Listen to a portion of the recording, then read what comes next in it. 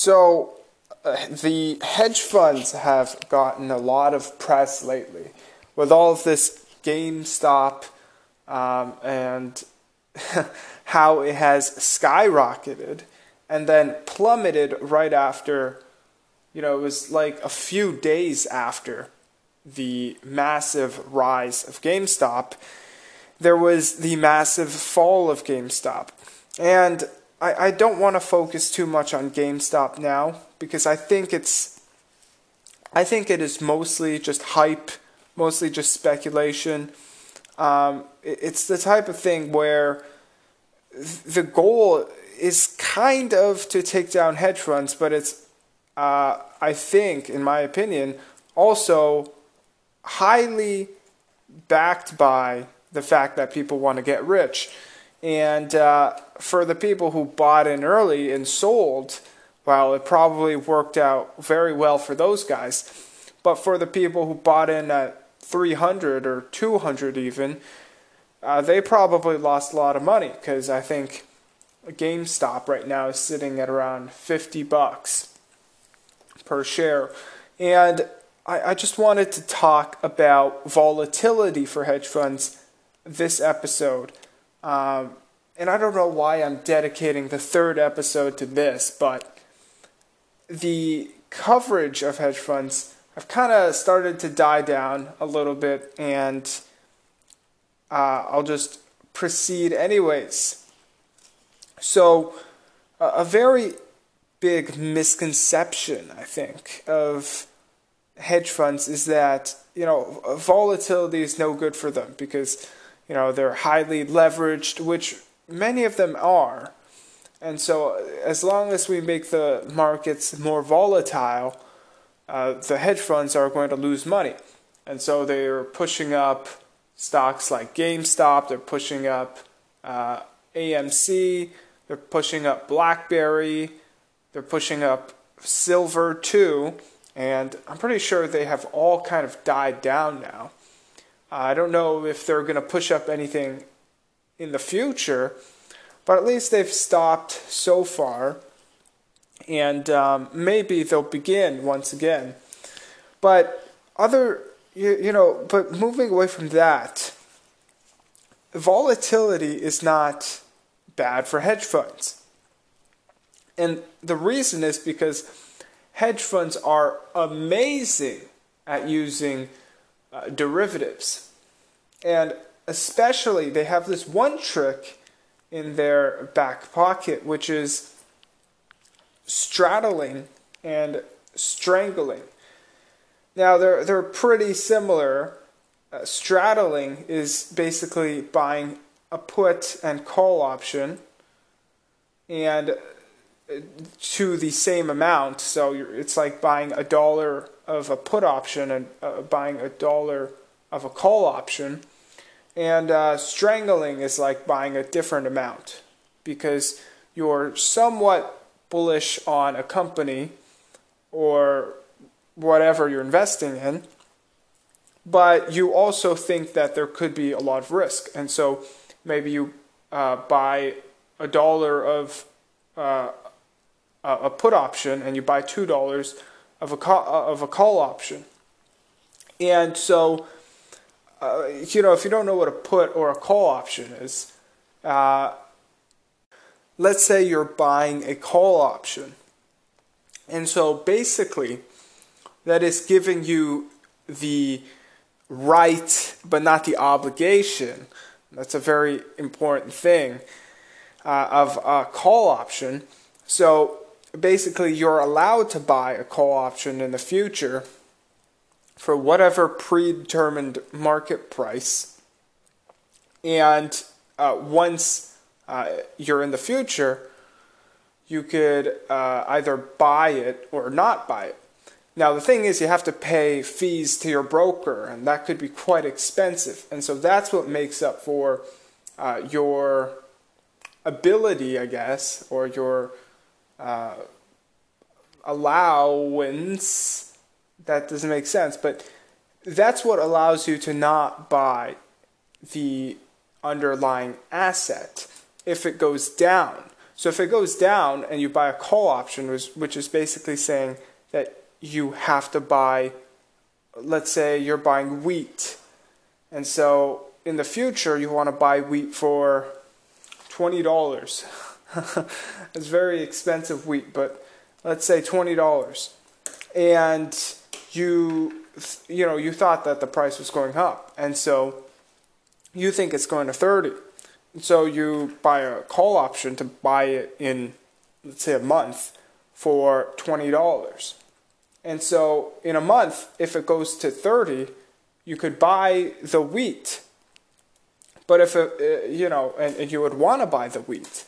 But if in a month it goes to $10, well then, you don't want to buy the wheat.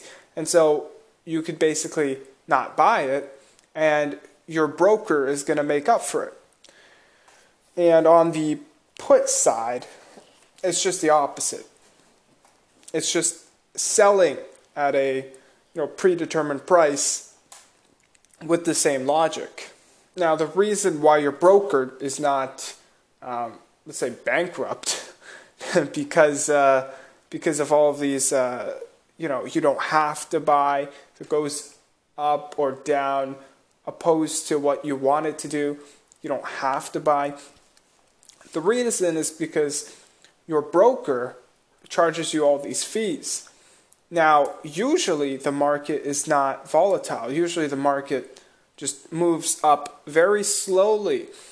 And so your broker will collect all of these fees from a very stagnant, maybe slightly rising market. But when the asset that you're,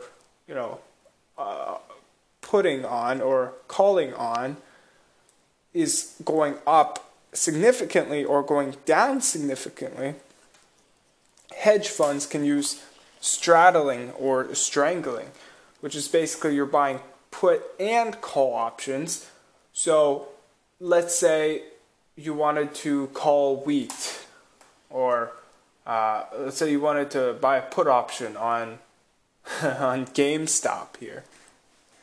Say it's $50. You think it's going to the moon. You think it's going to 1,000, but let's just say you're only paying 100 for it. And so you think it's let's say, okay, not 1,000, but let's say you think it's going to 100, and so you buy a put option for you buy a call option for GameStop, and you also buy a put option for GameStop. But maybe you buy more call options than put options. Well, basically, let's say it doesn't go to the moon and it goes to $10. And, originally, if you just bought it with cash, you would be down 40. But you don't have the obligation to buy, since you have options.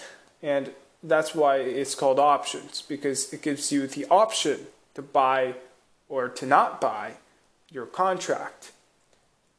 And basically, once you, let's say, not buy or not sell your losing contract, because if it goes down, well, then you don't want to buy the call option. You don't want the call option, and so you just want the call option to be not proceeded with. And so with that, you're going to make money on your put option, which is basically you betting that this GameStop is going down. So you're buying both put options and call options, but the downwards drop of GameStop from 50 to 10 is so much that it makes up for way more. It adds up to way more than what you would pay for fees for your options. And so if it goes up from 50 to 100, you're also going to make a lot of money buying both put and call options. Let's assume that you buy them equally, which is straddling. because you can refuse to act upon your put option and continue your call option. And so basically, the point of this is that volatility here is wonderful for hedge funds when it comes to them being able to use derivatives. And there are also many other factors that also help hedge funds with volatility that a lot of retail investors don't get. They don't have these advantages. And one thing is that they have these illiquid long-term investors. And so unlike, let's say, a mutual fund, a hedge fund can just keep the money of their investors for a very long time without having to return their money, even if their clients want their money back, which is a downside of being a hedge fund investor. But you're betting that the hedge fund will outperform the market, and so there's obviously that. And so unlike, let's say, mutual funds, you could basically, you're a lot more free with your money because your cash will not be instantly sucked out of your company just because your client wants it back. And of course, talking about clients, you have plenty of very wealthy clients investing in your hedge fund. And so, of course, from that, you're going to get a lot of extended leverage sources. And you're going to be able to lever way up far further than, the average retail investor could, obviously. For example, Melvin Capital, they were trying to short GameStop. They failed quite terribly. And their investors, Point72 Asset Management and Citadel, they poured $2.75 billion into Melvin Capital. And so that just shows you how much just cash can be injected into these hedge funds in such a short period of time, right? A retail investor could not do that. Could not do anything close to that. They can't get $2.75 billion alone just that quickly. And of course, hedge funds have a lot more influence on gaining loans. And of course, one way of obtaining those loans is through the repo market that they go through with banks. Now, the repo market, it's kind of like, you could think of it as a pawn, like a pawn shop, where you go and give them your asset and you'll get a short-term loan, and then after a few days you come back with the money and they'll give you your whatever asset back. Could be like a pawn shop. Maybe you're putting your luxury watch there, and they'll loan you cash at an interest, and a few days later you come and collect your watch back. And so that's basically the repo market, a very simplified version. And a hedge fund could come into the repo market with banks, and they could greatly extend their leverage. And obviously, an average retail person cannot do that. Like, I can't go to a bank, tell them, you could do a repo with my house and lend me whatever my house costs, lend me $1 million, lend me $10 million. I don't know how much your house costs, but you can't do that as a retail investor. And for the average Robinhood millennial investor, they probably don't have $1 million, $10 million. Anyways, they're probably renting their house and very likely spending their stimulus checks on on GameStop. And of course, we have Dogecoin. And I mean, even the founder of Dogecoin, I saw he said that he cannot comprehend how people are actually taking Dogecoin seriously, and why people are actually thinking that it's going to go to $1. Right now it's at like what, 8 cents or something. And I mean, the founder of Dogecoin founded it as a joke, and now he's even confused of how it's just going up so high.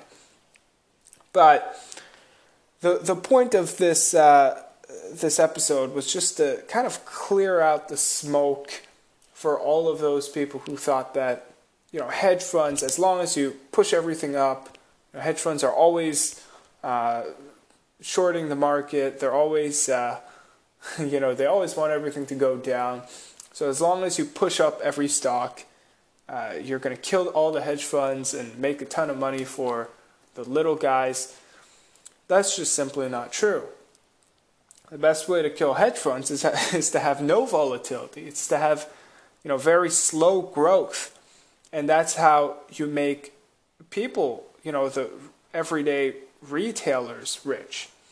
It's through having better companies. It's through having better earnings, and not just pushing, a near bankrupt stock up and try to, bring it to the moon.